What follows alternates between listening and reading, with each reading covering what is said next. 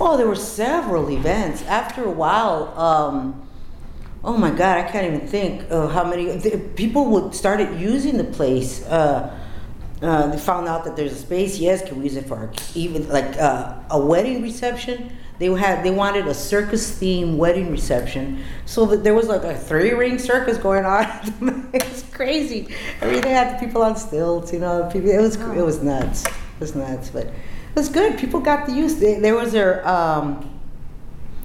another tenant here.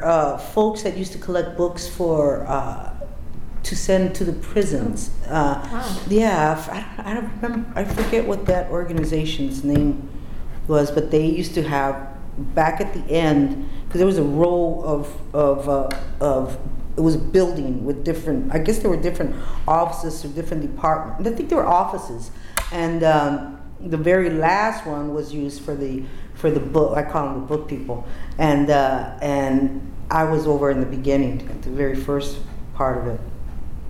Tomas's office was all over the place. We had it, the raccoons chased him out of the ones that used to be, actually it would be like right where the parking space is. Oh, wow. Yeah, that was the building, that was another row of building. They used to have showers there. So we see a lot of, homeless people that would stay there. I mean, they had running water, showers and stuff. So that was, it was a challenge, I mean, not that they needed a place to stay, but then after a while it was, stuff would be missing, and we didn't know where some stuff went, and so that we had that.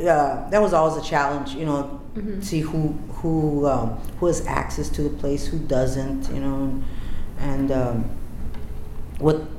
then with the board coming in, how was that going on? I wasn't involved with any of the political part of that at all. I was, straight up community activist, and went to the meetings just. In show of support, as many of us did. If you like when there were issues of nope, you can't have the pastorela there this year. Yeah, well then you had 80 people coming in and say why, why can't? I mean, the place is vacant, it's open.